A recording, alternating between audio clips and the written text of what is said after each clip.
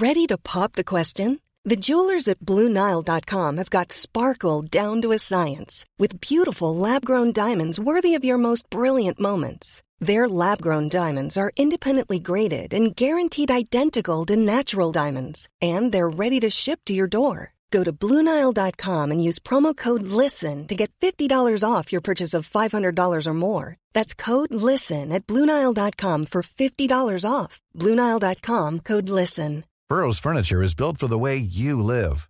From ensuring easy assembly and disassembly to honoring highly requested new colors for their award-winning seating, they always have their customers in mind. Their modular seating is made out of durable materials to last and grow with you. And with Burrow, you always get fast, free shipping. Get up to 60% off during Burrow's Memorial Day sale at burrow.com/ACAST. That's burrow.com/ACAST. burrow.com/ACAST. Oslo Business Forum presenterer. Det å forstå hvordan Google tenker, det å forstå hvordan Tesla tenker, det vi avhengig av for å forstå hvordan vi må tenke annerledes. Velkommen til Oslo Business Forum sin podcast De som bygger det nye Norge. Mitt navn Silvia Ceres, og jeg skal intervjue norske næringslivshelter som har vist vei i den digitale transformasjonen. Hvordan fikk de det til, og hva kan vi lære av dem?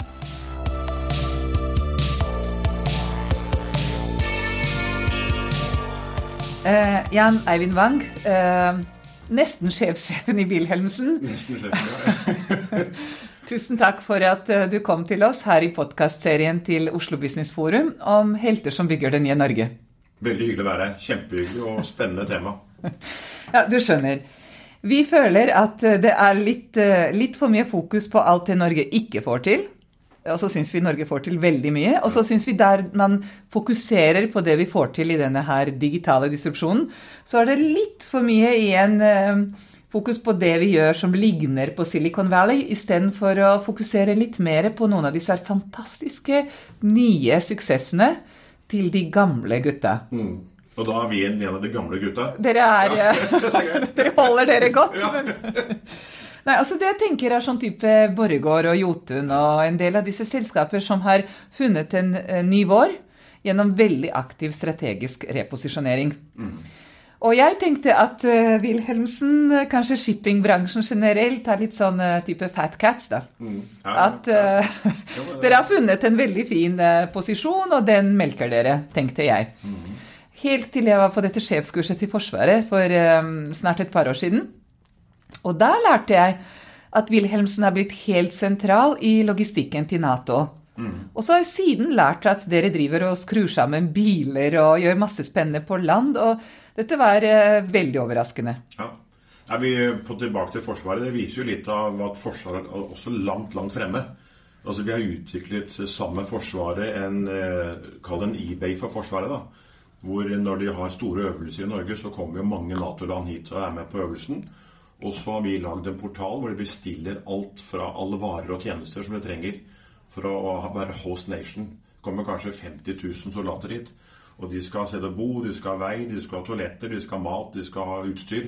Alt dette bestilles da gjennom denne nettsiden som vi har utviklet sammen med Forsvaret. Så det er en big, huge eBay.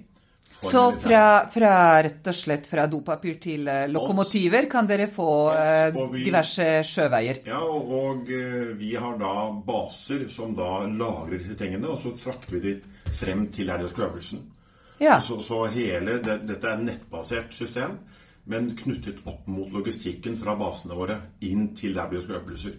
Så det er kjempespennende, og Forsvaret har vært superpositive, og dette fungerer veldig bra.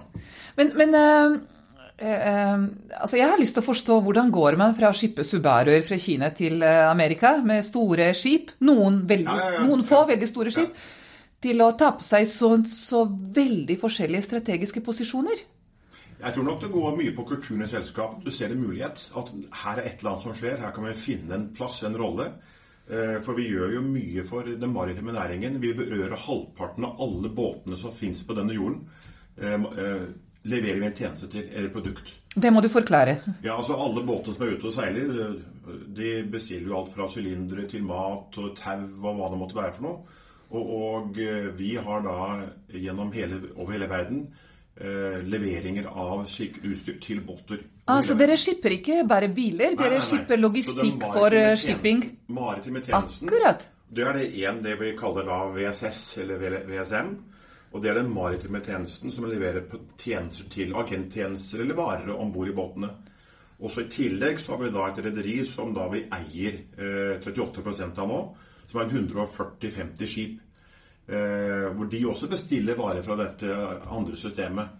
Men vi gjør det til stort sett alle båter i verden. Halvparten av alle båtene som finnes. Så dere egentlig mer en slags Amazon for det maritime enn en shipping, liksom ren shipping-selskap? Vi begge deler, men klart at den Amazon-biten, de har gjort oss i stand til å hoppe da over til å tilby løsninger for Forsvaret. For dette kan vi. I tillegg så har du da selvfølgelig den tradisjonelle redervirksomheten. Og der har vi holdt på i 160 år. Og vi har vært gjennom masse endringer. Vi har gått fra seil til damp. Vi har gått fra damp over til olje og så videre. Så det er klart at vi har endret oss mange, mange ganger. Og kommer til å endre oss mange ganger fremover. Ja, fra seil til damp og så til Amazon. Men underveis var du også innom USA. Kan ikke du, jeg har så lyst til å høre litt grann om hvem Jan Eivind? Ja, jeg har bodd 16 år i USA, så jeg mest på østkysten, og har bodd i New York-området, Atlanta, Baltimore, også 5 år i Asia, så jeg har masse tid ute. Men det shippingsteder? Eller altså, du har vært i systemet? Jeg har vært i Wilhelmsen siden 81, og sånn, apropos change, har endret jobb i snitt hvert 3,5 år. Så den jobben jeg har sittet mest med, det den siste jobben jeg hadde med å drive ved Vasa. Ellers så endrer jeg jobb hvert 3,5 år. Så du liker egentlig bare eieren? Ja, men det gir kjempemuligheter. Du kan hele tiden finne nye ting å gjøre. Og enten det geografisk eller innenfor samme område, der har Wilhelmsen vært helt unike. Det gir deg masse mulighet til å utvikle deg selv. Ja, nei, altså jeg har egentlig veldig lyst til å høre litt mer om det også, fordi jeg har veldig sterk hypotese om at hvis vi skal være verdensledende på noe innenfor det digitale, så tror jeg det må være sterke røtter som vi bygger på noe hvor vi har vært verdensledende før. Ikke sant? Og jeg tror at det har noe med høyteknologi for prosessindustri, og jeg tror det har noe med det selvtilliten vi har på havet og rundt det maritime. Ikke sant? Vår stolthet, vårt mot.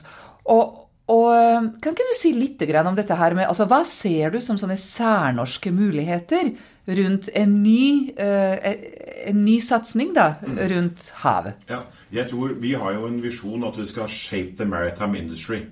Og når du skal shape, da skal du faktisk påvirke og utvikle miljøet. Og vi har definert det som maritime tjenester.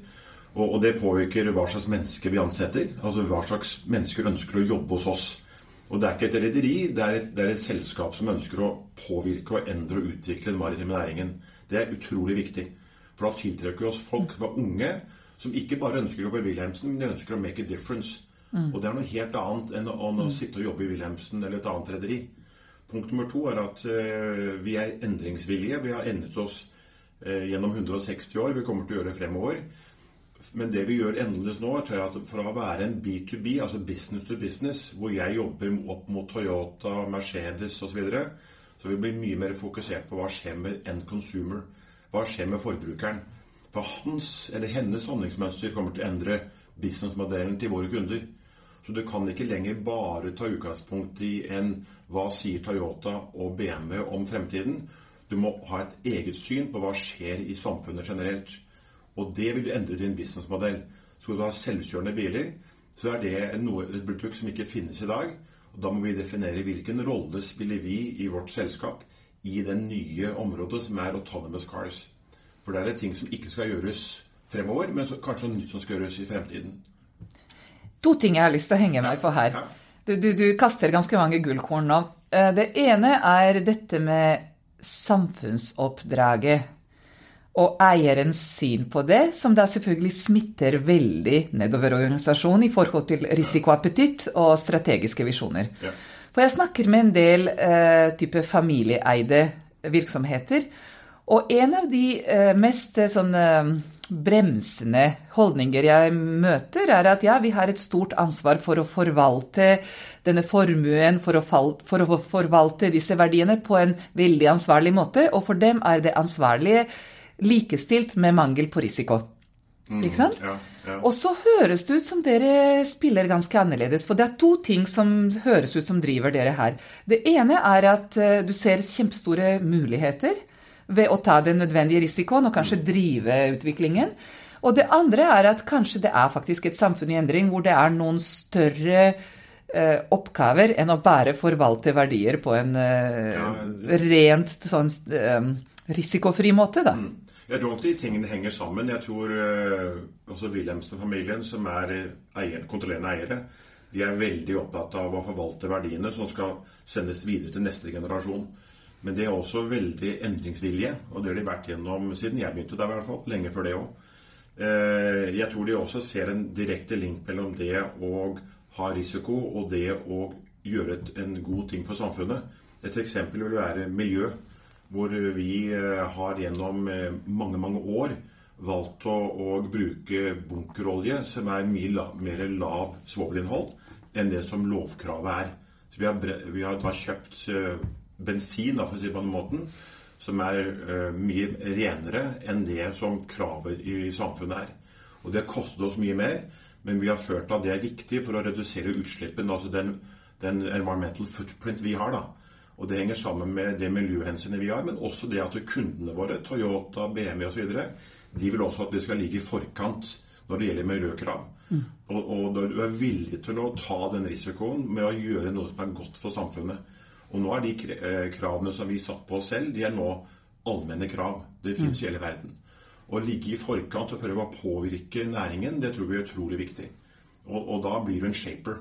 Ja. Og det kan ha en pris til å begynne med, men vi tror at det den eneste veien at du kan å være her forever, for det skal vi være. Men jeg har lyst til å utfordre deg da, til å fortsette på den tanken. For en av de tingene som jeg beundrer Wallenberg-familien for, nettopp at de tar også en utrolig aktiv rolle som shaper av hele samfunnet i Sverige. Nå satser de på en ganske risikofull måte på å bygge opp Sveriges digitale muskler og på en måte nye industrier og på en måte det flyter litt over i politikk, og av og til flyter det litt over i hva skal jeg si, ikke opplagt businessmessige måter. Har vi noen i Norge som våger å ta sånne posisjoner? Det i det hele tatt en del av vår kultur? Det...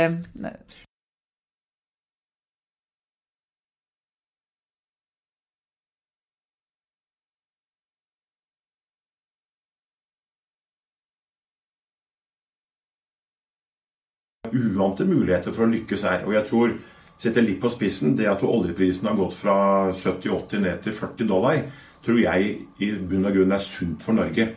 For da får du den kreative hjernemassen som da kanskje har gått normalt inn i offshore, kan begynne med helt andre ting. Og vi nødt til å omstille norske samfunn, og dette kanskje en mulighet vi kan gjøre det på en fin måte. Jeg har en teori der at nordmenn best når det blåser ordentlig. Ja.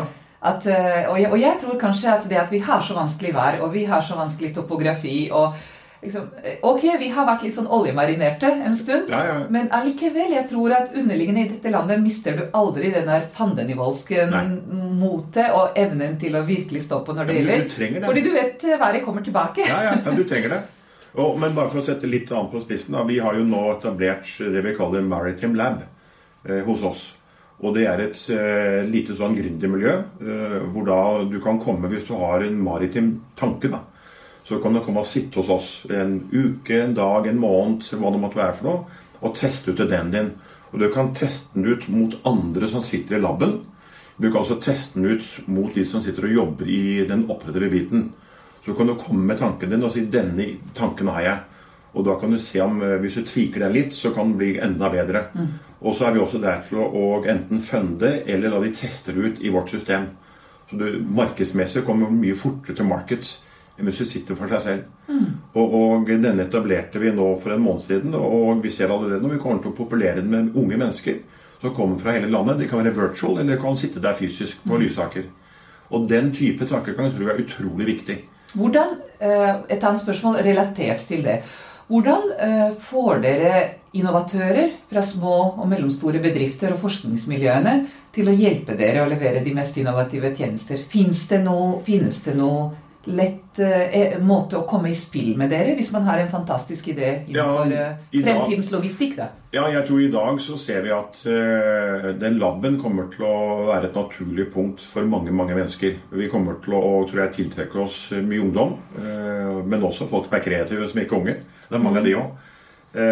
Og så vil vi skape et miljø hvor de ikke bare sitter og snakker med oss, men snakker med hverandre. Det tror jeg er vel så viktig, for mye av innovasjon foregår på tvers av industrier. Og vi jobber jo også mot Digital Norway, innovasjon toppindustrisenteret. Så de kommer til å være knyttet opp mot oss, og vi også følger ganske nøye med hva skjer. Hva skjer hos VG, hva skjer hos Google, hva skjer hos de andre miljøene rundt oss, som også kommer til å påvirke oss. Det som jeg håper at vi kan legge igjen som en liten bestilling hos dere, nettopp dette her med, altså dere kan være verdens beste referansekunde på sjølogistikk. Ja. Eller sjøbundet logistikk på noe vis, havnelogistikk, kanskje også bare transkontinental type problemstillinger. Og jeg tror at de virkelig spennende forskningsmiljøene kan ha ting som ingen andre har i verden. Men jeg tror problemet at de vet ikke hvordan de skal få laget en business proposal som noen kan faktisk begynne å anvende. Ja. Ikke sant? Så det å finne ut hvordan dere kan være en sånn type tidlig bruker, litt sånn som oljeservices ble bygget, hvor de store oljeselskapene måtte ta i bruk den mest superavanserte norske teknologien, og så modnet den, ikke sant? Og så ble den en eksportartikkel. Jeg tror at dere som den utrolig ambisiøse aktøren innenfor logistikk kunne være en sånn type utvikler av en hel sektor i Norge. Hva tror du? Jeg tror det hvis du går det på olje, da, vi driver jo veldig mange basene i Norge, som da logistikken ut mot offshorefeltene, driver jo gjennom North Sea, som eier snart 70% av. Og det er jo basert på den gamle modellen hvor man drev oljeselskap og utvikling. Den er med endres radikalt. Oljeselskapene nå begynner å bruke mye høy teknologi, tenker helt annerledes på å kutte kostnader. Og da må de endre businessmodellen. Den ser vi veldig klart komme, også i den næringen. Det som skjer samtidig er at du skal vri ikke bare mot olje og gass, du må også vri mot vind og sol. Så vi er i ferd med å vri den businessmodellen også til å gå inn på renewables. Slik at den tradisjonelle oljesektoren, den kommer til å vare i mange år, men det kommer også til å ha en mye nyutvikling innenfor renewables som er veldig spennende.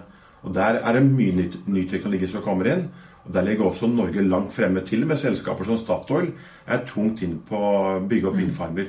Og der ønsker vi å være med. Ja, kjempespennende.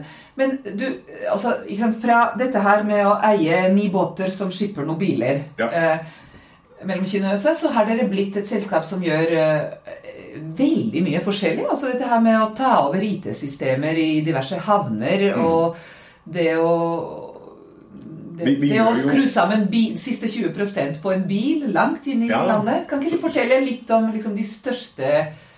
Altså, jeg tror milepælen var at historisk sett så gjorde ikke vi noe annet enn det som skjedde på havet, pluss noen terminaler. Og nå gjør vi faktisk mye mer på land enn på havet. Så vi flytter veldig mange flere biler internt i USA for eksempel, Nord-Amerika og Sør-Amerika, enn det vi frakter på sjøen. Og slik at en terminal som du tenker på, som er da den som ser ut mot havet, og ser at båtene kommer, snu deg rundt, og så ser du ikke på havet, men ser på land. Hva kan du bruke en terminal til i den nye digitale verden? Jo, da skal du begynne å se på frakte bilene til kundene. Du skal vedlikeholde biler som faktisk ikke rører sjøen. For mesteparten av bilene som selges i dag, det er ca. 90 millioner biler. Det er kun 13-14 millioner som frakter sjøen. Resten gjøres internt i land. Så der er det mye større volum, og der er det mye større behov. Så vi har greid å vri oss nå, vi er ferdig med å vri oss enda kraftigere mot fra sjø, som skal vokse, men enda kraftigere vekst på det som skjer på land, og da er det digitalisering som gjelder. Men kan ikke du hjelpe oss å forstå, på en ting av digitalisering, da tenker man big data og skyen og noen servere og greier. Men her høres det ut som det er et samspill med, jeg vet ikke, sensorteknologi, eller, altså hvor er den nye teknologien oppi det vi snakker om her? Ja, vi bruker en del ny teknologi når det gjelder å drifte våre egne terminaler selvfølgelig, men inn i supply chain, hvor vi har ansvaret for å frakte bilen og vedlikeholde bilen helt fra produsent til forhandler.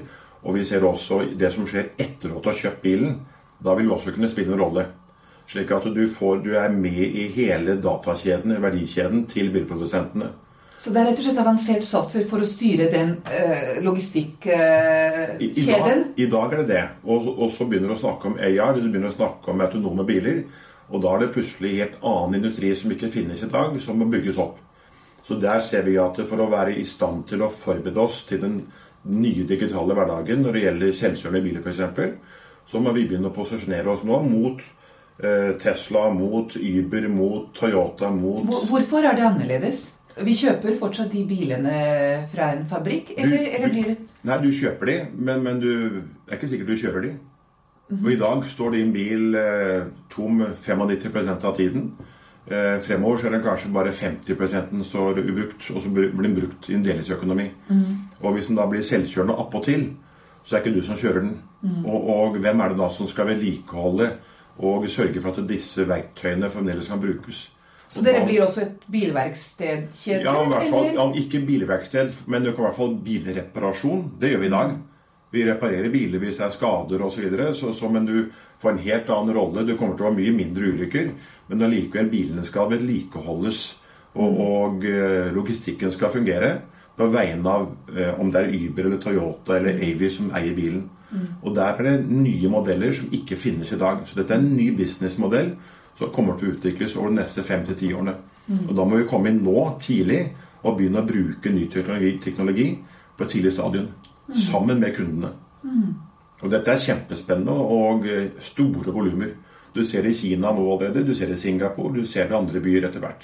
Men du, det snakk om dreining, ikke sant? Fra det jeg trodde var businessen til det jeg hører nå av businessen. Så det jeg lurer på hvordan skaper man rom for den type strategisk endring? Ja, først så har vi vært, styret vårt veldig opptatt av endring. Og, det sier alle. Ja, jeg tror, men det villig til det. Altså, du kan tenke deg selv, vi har jo endret vår businessmodell nå i forbindelse med det at vi etablerte VW Lasa. Når vi kjøpte Valenius og etablerte VW Lasa, så endret vi strukturen på toppen i holding.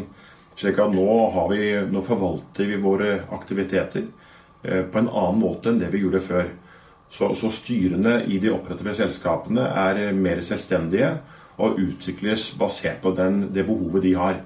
Og vårt styre i holding som sitter over der, de veldig opptatt av at vi skal utvikle oss og endre oss i tråd med det som skjer i verden generelt. Og det har vist siden jeg jobbet der, og før det også. Så det en veldig bra dialog med styret, men du må ta med styret på turene. Altså, du må eksponere styret overfor de endringene, og gjerne la styret komme og høre om ting som litt ekstreme. Ja, men vent litt. Ja. Kommer da de ideene top down eller bottom up, eller hvordan forener man de to? Ja, begge deler. Vi har alltid inviterer vi eksterne foredragsholdere til styret, og som gjerne har litt ekstreme syn, som kanskje negative for vår business. Og vi skal ikke være redde for å liksom påvirke vår egen businessmodell og utvikle den, og til og med si at vi må endre vår businessmodell, og kanskje ikke skjer så fort da, som vi tror, men at det kommer til å skje, at du får en litt annen sense of urgency. For det det du må skape også i styresammenheng, og der tror jeg styret vårt veldig mottagelig. Og det gjelder også management, men også styre den dialogen veldig viktig. Men det litt spennende, for altså 160 års perspektiv, og egentlig ganske gode marginer. Ok, det syklisk, men likevel, det kanskje en del som syklisk på en litt annen måte, og så klarer du å snakke om sense of urgency. Ja, det jo sånn paradox, men jeg tror det har alltid ligget der. Vi alltid, i hvert fall jeg som person, og de som jobber rundt meg, vi alltid sånn, når ting går bra, da må vi i hvert fall passe på. Det et eller annet. Og du må kreere den sense of urgency gjennom å se hva som skjer rundt deg i markedet. Og selv om ikke vi kunne sikkert hatt bilbåter og bare det i mange år til, men da vokser du ikke. Da blir du ved det lest da. Vi må endre oss, og vi må få unge folk inn, og da må de være opptatt av endring. Vi hadde Preben Karlsen her, og han snakket om at innovasjon vanskelig i nedoverbakke, ikke sant, når det går bra. Og her dere egentlig interessant eksempel på, eller et sjeldent eksempel kanskje, på det motsatte. Og så det noe med liksom kunne gjøre dette her gjennom relativt lang tid også, ikke sant? Ja. Så det synes jeg veldig spennende. Og så synes jeg det spennende at dette skjer i en industri som tradisjonell for Norge, ikke sant? Og tilbake til, altså, hvor det du ser noen store styrker ved at tross alt hovedkvarteret eierskapet fortsatt basert i Norge, til tross at dere har veldig mye der ute? Hva det man kan spille på som særnorsk styrke her? Jeg tror måten vi som mennesker, altså nordmenn, vi veldig flate i strukturen vår. Det mye informasjon som flyter frem og tilbake, og det høyt utdannede mennesker. Så du har et veldig høyt nivå på de som jobber for deg. I tillegg så har vi har ikke noe særlig kunder i Norge, men vi jobber veldig mye opp mot industrier som påvirket av ny teknologi, ikke minst bilindustrien. Så det klart at vi blir veldig påvirket av det Toyota og Tesla gjør og tenker og sier, for det påvirker vår businessmodell. Så vi får mye impulser utifra den kundemassen vi opererer rundt, og det kjempespennende. Så ikke sant, du sa ansatte som klarer å tenke selv, og godt, og så leverandørindustri som tross alt veldig bra utviklet i dette landet. Ja. Så sa du noe som jeg gjerne vil høre litt mer om, og det at det høres ut som dere lærer fra disse internasjonale koblingene deres ganske effektivt. Og det ikke alltid tilfellet. Jeg føler at feilen man ofte da gjør hvis man først veldig flink i noe, at man tror at man har alle svarene. Så hvordan jobber du da med det der tverrfaglige, tverrnasjonale? Ja, vi bruker mye tid ute i Asia blant annet og i USA mot kundene våre, og vi har mye diskusjoner på hva tror de skjer fremover. Og så utfordrer vi de på de tingene vi hører, om det selvkjørende biler, delingsøkonomien, hvordan vil det slå ut av bilsalget, tror Toyota eller Hyundai eller Tesla? Hva skjer med batteriteknologien? Hva skjer da med bilsalg? Og så begynner vi å borre litt, kan det gå andre veier enn det vi tror? For de har andre perspektiver som dere prøver å liksom oversette til vårt språk. Og hva betyr det for oss? Så mye av dette går på å finne ut hvordan de ser sin verden, og de i seg selv også søkende. Og basert på det så må vi bygge en modell som kanskje har mer agilitet, og omstillingsevnen var mye høyere. Vi nærmer oss egentlig enden på vår tilmålte tid, og det jeg har veldig lyst til å høre fra deg egentlig to ting.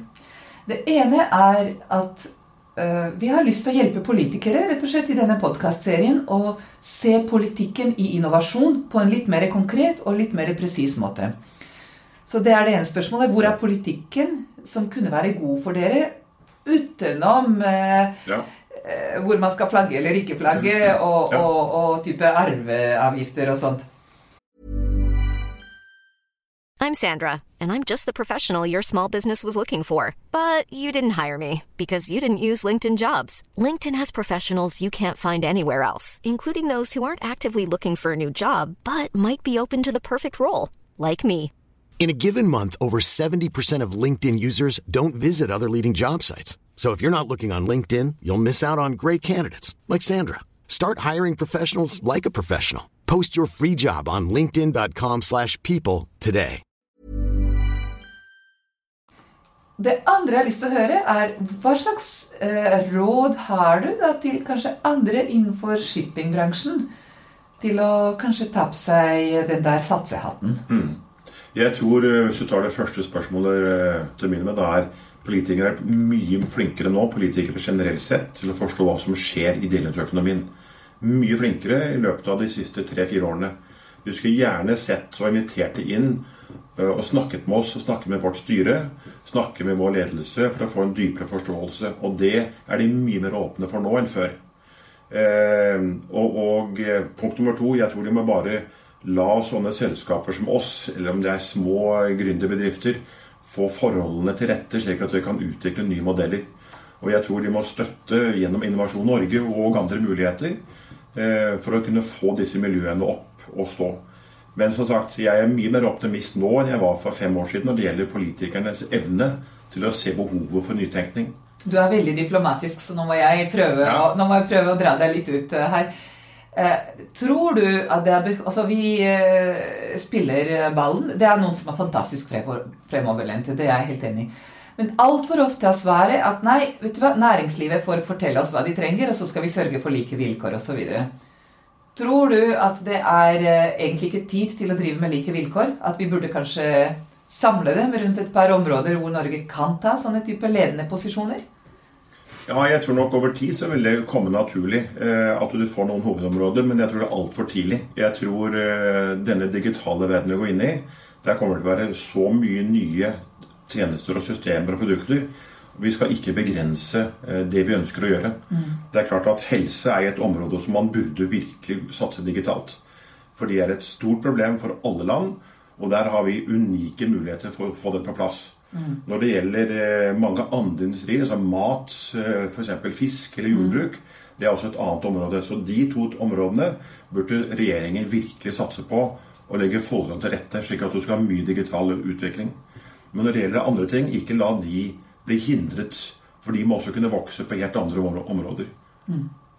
Ok, du fortsatt veldig korrekt, men ok. Og hvilke råd kan du gi? Dine 3 beste råd, shipping eller egentlig alle de andre? Ja, jeg tror du går med på søk ting som ligger utenfor din egen industri. Ikke se på det du gjør, se på ting som disruptive utenfor din business. Vi følger ganske med på hva som skjer på bankvesenet. Så hele banknæringen må endre seg radikalt. De ligger mye foran oss når det gjelder endringsprosesser. Det å forstå hvordan de går gjennom sin kulturendring veldig lærerikt for oss. Det å forstå hvordan Google tenker, det å forstå hvordan Tesla tenker, det vi avhengig av for å forstå hvordan vi må tenke annerledes. Så se gjerne mye lenger enn din egen industri, og se gjerne på der du vet at det mye disruption som finner sted. Der mye læring. Ta gjerne ansett trainees som digitale. Vi har ansatt nå 5 stykker, og vi lar de jobbe rundt i systemet. De har helt annen bakgrunn. De ikke der for å fokusere på den daglige driften. De der for å utvikle nye digitale løsninger direkte mot kunden. Så alltid kunden i sentrum, og la de unge menneskene komme inn i systemet rett fra skolen. Der det utrolig mye å hente. Og de supermotiverte, og folk i systemet synes det kjempespennende å jobbe med. Det var 2. Kan du si det tredje om noe rundt hvordan får man så modige eiere? Ja, du skal kan man få dem, eller må man bare ha dem? Du må kanskje lete litt, men jeg tror at du i hvert fall får modige eiere, så må eierne se behovet for endring. Og litt av ledelsens jobb jo det å skape et behov som eierne må se, at her må vi endre oss. Og enten så de der, eller så de ikke der. Men de har en tendens til å tiltrekke mennesker som også ønsker å endre. De går til de eierne som har den imagen. Og det mange gode eiere, men det klart at de som ikke endrer seg, de kommer ikke til å være her. Ja. Så enkelt det.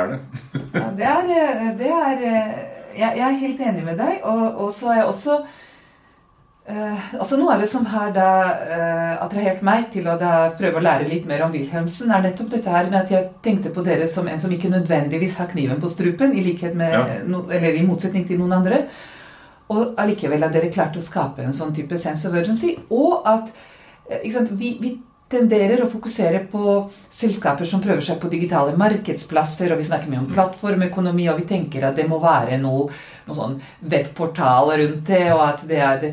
Og her har vi et ekstremt tradisjonelt utgangspunkt, som man klarer å på en måte bevege så ambisiøst til disse nye posisjonene i verdikjeder, og det tror jeg et veldig viktig eksempel for flere. Ja, du kan tenke deg selv, vi jo et rederi, men vi investerer i droner. Vi investerer i 3D-printere, fordi det kommer til å bruke innenfor vår næring. Det å frakte ting, lette ting fra en terminal ut til et skip, i dag går det en liten båt, i morgen det en drone som gjør det.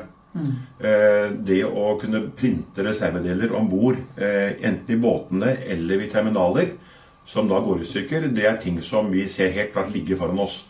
Så der har vi investert. Og så den gamle, tradisjonelle rederen, han har nå blitt et høyteknologiselskap. Så gøy.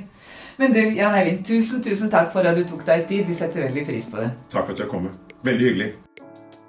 Tusen takk for at du lyttet til Oslo Business Forum sin podcast «De som bygger det nye Norge». Hvis du likte det du hørte, følg oss og gi oss en tilbakemelding på iTunes. Det hadde vi satt stor pris på.